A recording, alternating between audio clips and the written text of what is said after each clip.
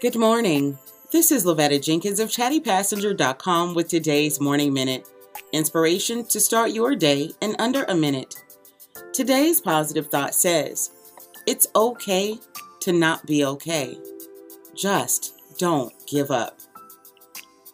In today's society, it seems like everyone is going through something really big, and they often feel like they don't have anyone to reach out to talk about what's going on. I want you to know it's all right to feel like something is off kilter, but don't ever give up. Even though it may not feel like it, you are not alone, and there are people who need you on this earth. There are people who need your light, your sunshine, your smile.